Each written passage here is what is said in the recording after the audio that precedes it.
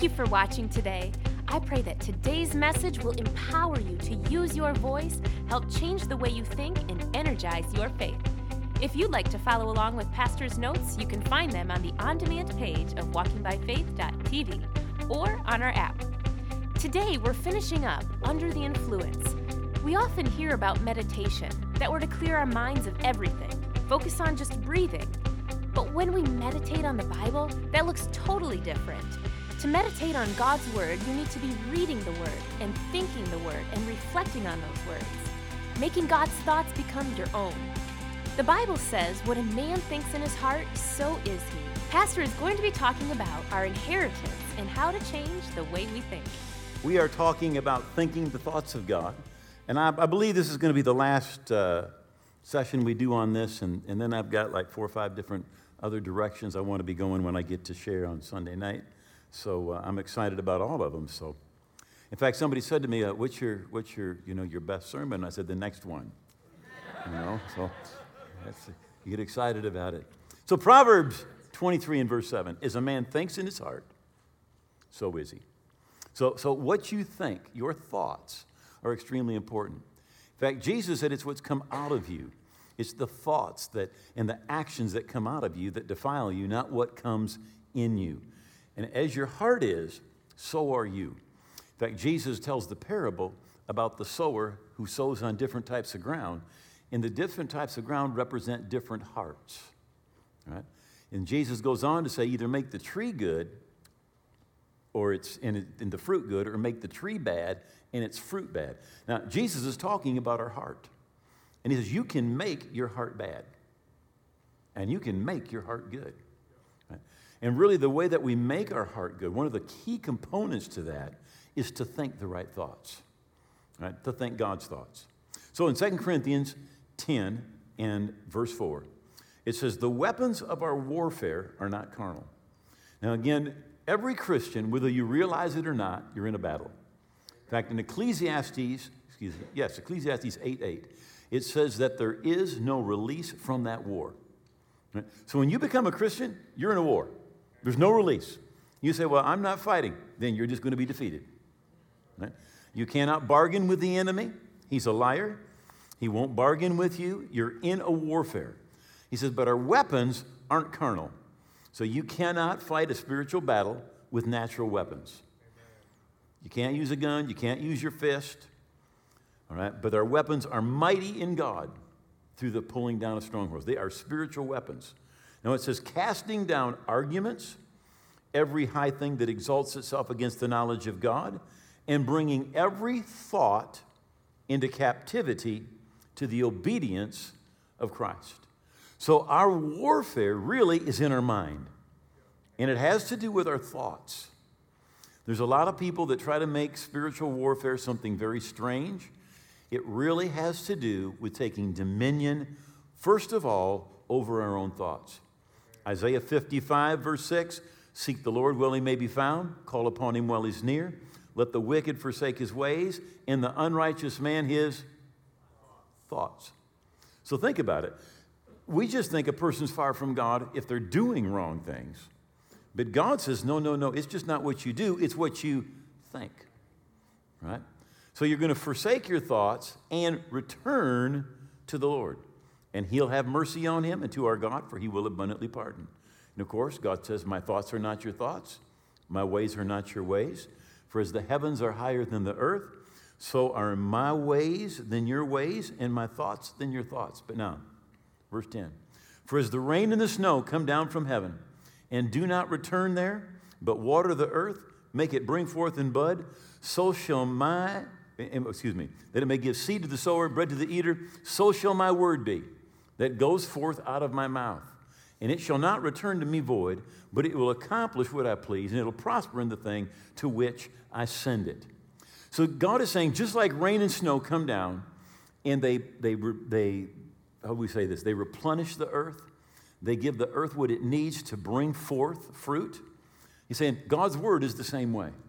In your life, in my life, in our hearts, God's word goes in, and it causes us to produce the right fruit.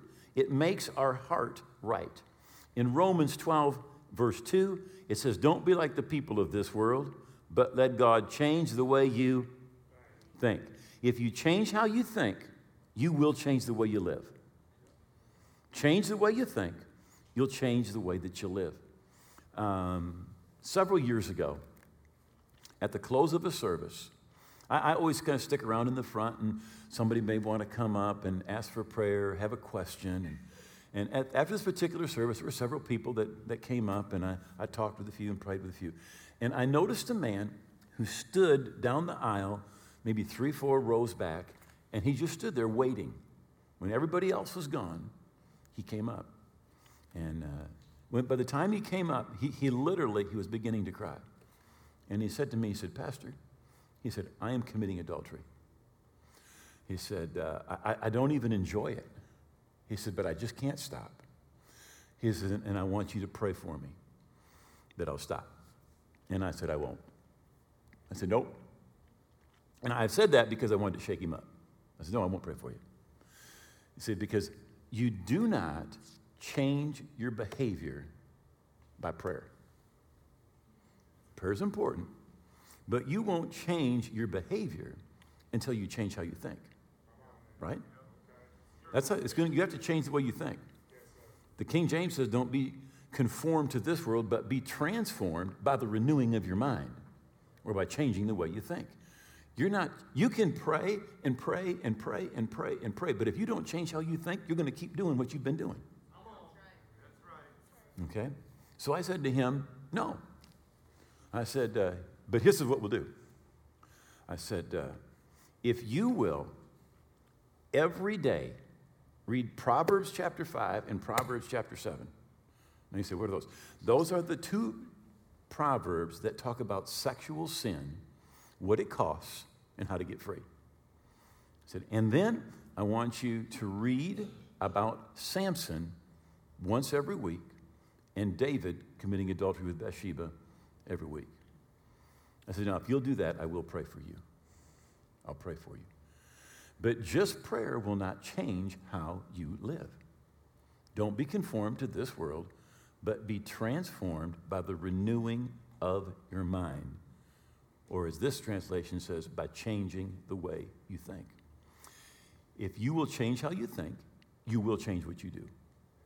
Right? And that's why God says you need to think my thoughts.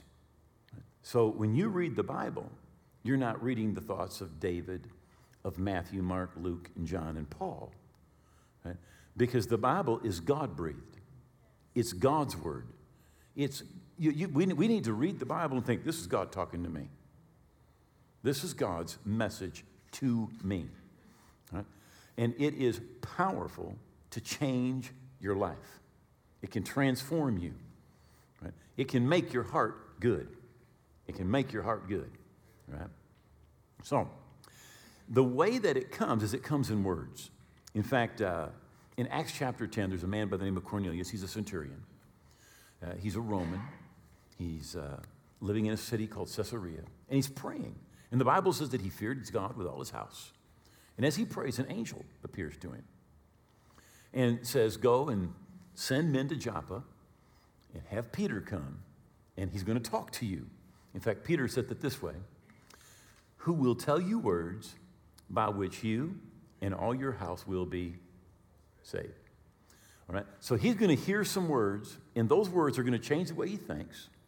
And when they change the way he thinks, he is going to be saved. He is going to get saved by hearing a certain set of words.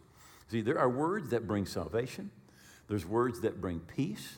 There's words that bring breakthrough. There's words that bring favor. Again, Paul said, for I'm not ashamed of the gospel of Christ, for it's the power of God unto salvation to everyone who believes. Right? Now, first, you do not receive the part of the gospel that you're ignorant of. You don't receive the part of the gospel you're ashamed of. Right? But when you believe it, it is the power of God. Now, what's the power of God? The gospel. And we talked this morning, what is the gospel? It is literally, it's used 74 times in the New Testament, that word.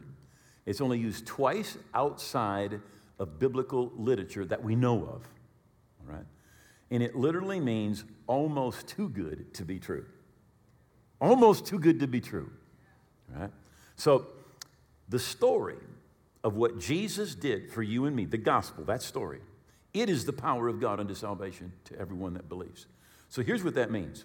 That the power that was there in the event is released when you believe the message. Right?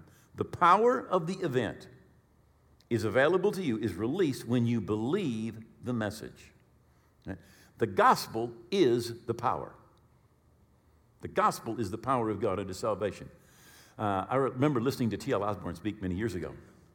And he said, you know, some of you are waiting for me to stop speaking so that God can do something. He says, and I'm waiting for you to start believing so something will happen. Right? Because when we believe, the power of the event is released. Right? In that word salvation, by the way, Dr. Schofield in his notes on Romans 1:16 says it's the great all-inclusive word of the gospel. It includes the ideas of deliverance, safety, preservation, healing, and soundness. Salvation is the great all-inclusive word of the gospel, gathering into itself all the redemptive acts and processes. Paul writes to the church in Acts chapter 20, and he says, I commend you to God and the word of his grace, the Bible, which is able to build you up. What can build you up? The Bible.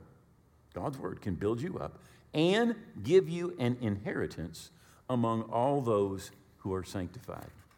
You know, when you become a Christian, the Bible tells us that you receive an inheritance. You become part of the family, and there is an inheritance that belongs to you. Now, you don't get that inheritance because of how good you are. In fact, Colossians 1:12 says this, giving thanks to the Father who has qualified us to be partakers of the inheritance. So you don't qualify because of how good you are. God qualified you. And you qualify for your share of the inheritance. Now, the Bible says that we're joint heirs. Now, what that means is this. Let's say somebody has 5 kids, right? And they die. If they're just heirs, they take all the 100% and divide it 5 ways, and each person gets 20%. But if they're joint heirs, then every person has access to 100%. Right? So the Bible says that you and I, we are joint heirs. And that means that we have access to everything that Jesus purchased for us. It's not a zero-sum situation where there's so much, and if somebody else gets some, you don't get any. Right? If they get some, that just means there's some for you. All right? Because the Bible tells us in Jude, the 3rd verse, it says, I was very diligent to write to you concerning our common salvation. See, what one of us have received, all of us receive. Every person gets the same salvation package. Right? So he's qualified us to be partakers of the inheritance of the saints in light and delivered us from the power of darkness and conveyed us into the kingdom of the Son of his love. So as a believer, we're in this world, but we don't belong to this world. My son-in-law stopped over this afternoon and our daughter, and we were talking a little bit. He says, he's from Australia. He says, man, American politics are crazy. He says, people are, they're Republicans or they're Democrats and they're mad at each other. And he says, it's crazy. He said, it's even in the church. He said, my goodness. He said, but what we have in Christ should far outweigh any political position that anybody ever has. Amen. All right, we've been delivered out of the kingdom of darkness, and we're put into the kingdom of the Son of his love. Right? So because of that, Satan has no dominion over you, no legal right over you. You are literally an ambassador for the kingdom of God. Now, 2 Peter chapter 1 and verse 3 is where I'm trying to get to. as his divine power has given to us. Now, how many know has given is past tense? And we always think we're trying to get God to do something. But from God's perspective, he's already done it. And he's waiting for us to reach out and receive it. His divine power has given to us all things that pertain to life and godliness. So that means your natural life and your spiritual life. He has given all things that pertain to that. Now, through the knowledge of him. Now, it's in Hosea where it says, my people are destroyed for a lack of knowledge. So we have to know what has been purchased for us. We have to know what our inheritance is. If you don't know it, you can have it and never partake of it because they are received through faith. And again, faith is dependent on knowledge. Through the knowledge of him who called us by glory and virtue, by which have been given to us exceeding great and precious promises. Right? So our inheritance has been given to us in the form of exceeding great and precious promises. It may be a total exaggeration, but on more than one occasion, I have read that there are just over 7,000 promises in the Bible.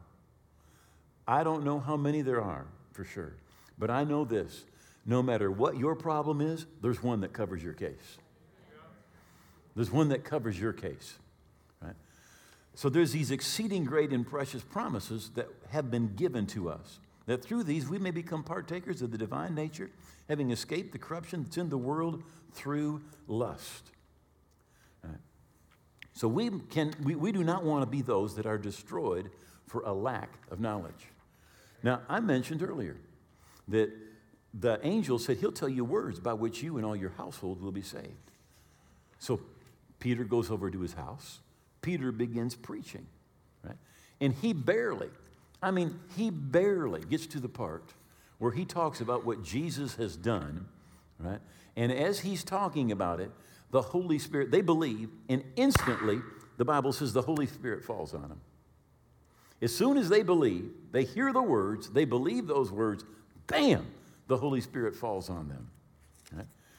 They receive once they understand the promise about salvation. He's given to us exceeding great and precious promises. David calls them benefits, a few of them. He says, bless the Lord, O my soul, and forget not all his benefits. Who forgives all your iniquities? How many are glad for that? Who heals all your diseases? Who redeems your life from destruction? Who crowns you with loving kindness and tender mercies? Who satisfies your mouth with good things so that your youth is renewed like the eagles? I mean, those are promises. Those are promises, but they've got to be believed. And so often what happens with us, we're just passive. I would kind of say it like this. We believe in something, but not for it. So we believe it's true, but we're kind of like, well, Lord, if it's your will, let it happen. We sit around like we think like, ripe cherries are going to fall on us. Like, the raindrops of blessing are just going to kind of find me and fall on me. And we just sit back passively. But there is no such thing as a passive faith. Faith is always active. Faith is believing. So often people just have mental assent. They say, yeah, it's true. But they're not believing it. It's not changing the way that they live. 2 Timothy 2:26 says this, that they may come to their senses and escape the snare of the devil, having been taken captive by him to do his will. Right? Now, if you are doing Satan's will, I'm going to tell you something about your will, it's passive. You're doing his will. There's no resistance in you. When something comes up, like this, if the first time a sin shows up, there's something in you like, no. But if you give in, the next time there's less no. And the next time there's less no. And then there's less, and there's less, and there's less, until it gets to the point where you become passive. Right? At that point, the Bible says you've been taken captive. You have been taken captive because your will is no longer active. Right? You're just sitting back, and whatever suggestion the enemy comes up with, see, you give into it. But what the Word of God will do is it will activate your will. It will activate your will again, right?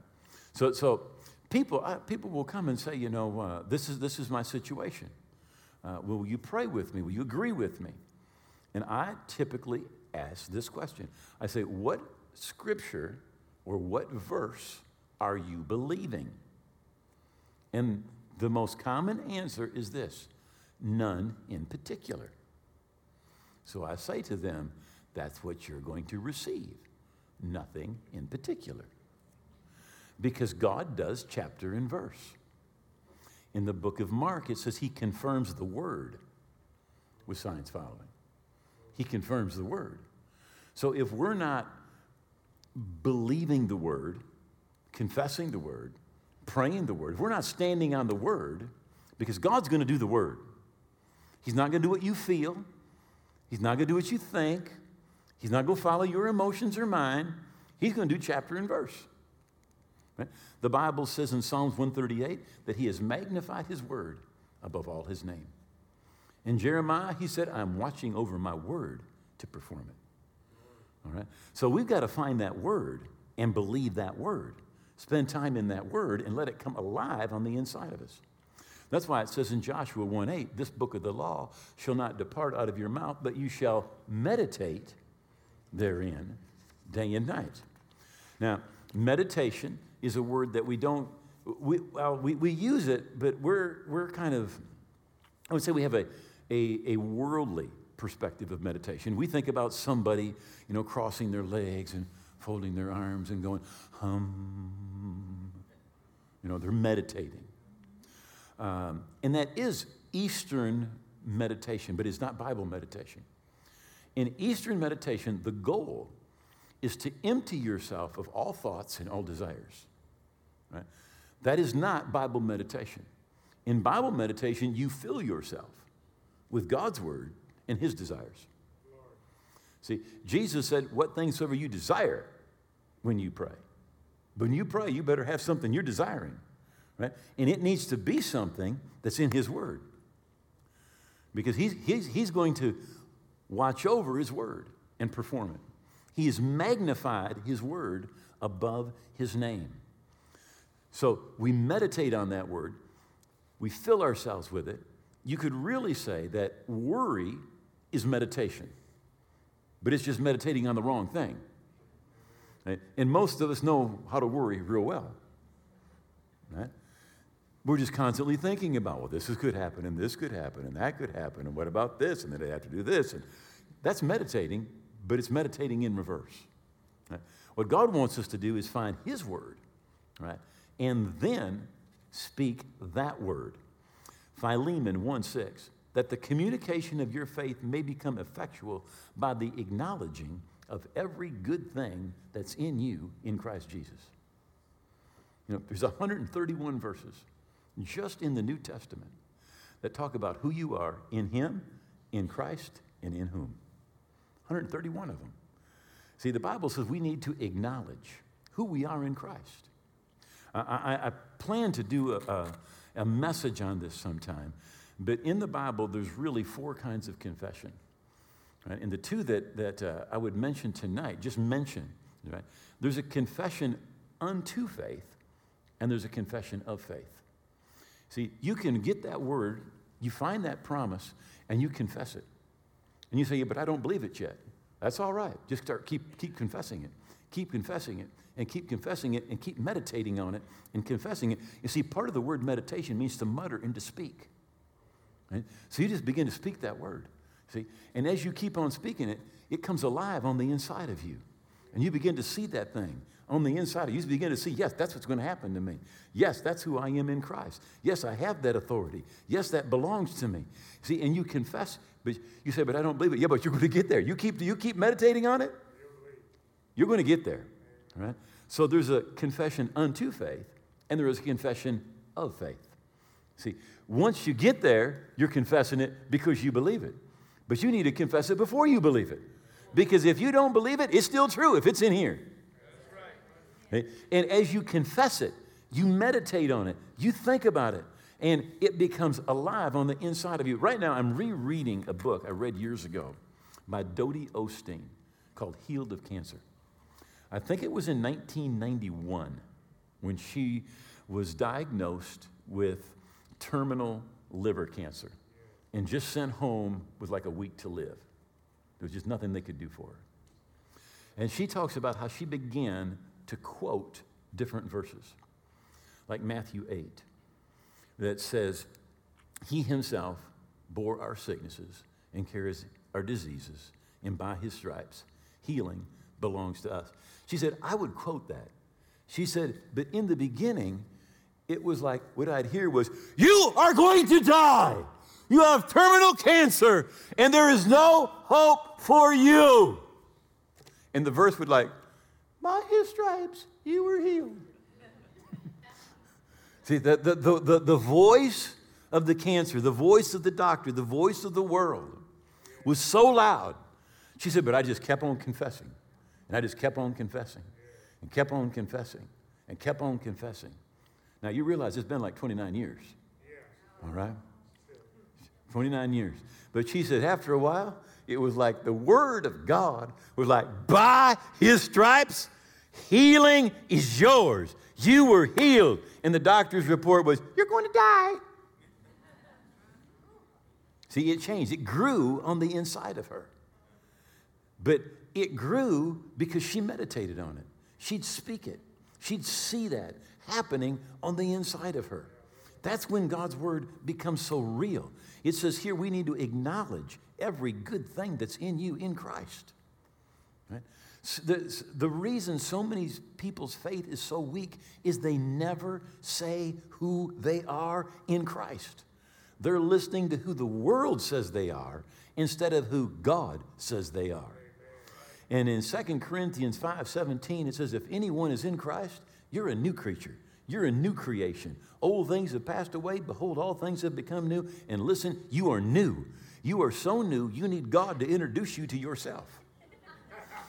And the way God introduces you to yourself is in the Word of God.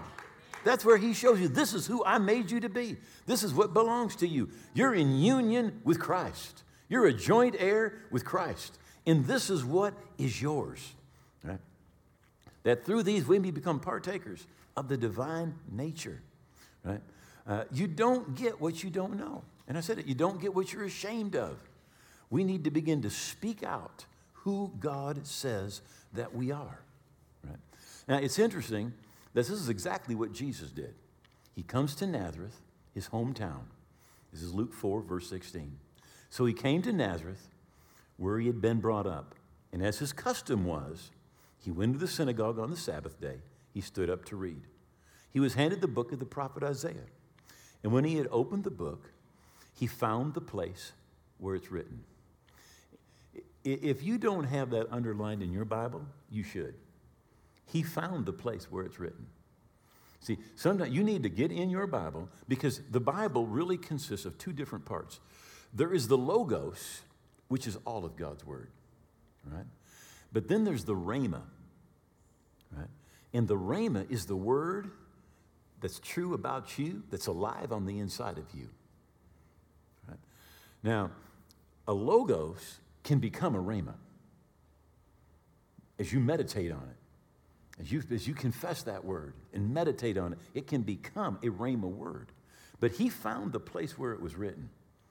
The Spirit of the Lord is upon me, because he's anointed me to preach the gospel to the poor. He sent me to heal the brokenhearted, to proclaim liberty of captives, the recovery of sight to blind, to set at liberty those who are oppressed, to proclaim the acceptable year of the Lord, the day when salvation and free favor of God profusely abound. He closed the book, gave it back to the attendant, sat down. The eyes of all who were in the synagogue was fixed on him, and he began to say, today, this scripture is fulfilled in your hearing.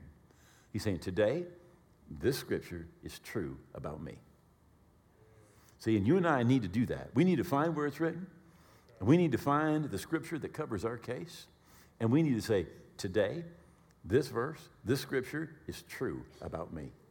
I believe it's true. Now, if this message has touched your heart, and you've realized, I'm not where I should be with God, or I don't know where I stand with God, I'm not right with God, I want to invite you to pray a prayer with me, a prayer to surrender your life to Jesus and to receive the forgiveness that he has for you. Would you bow your head?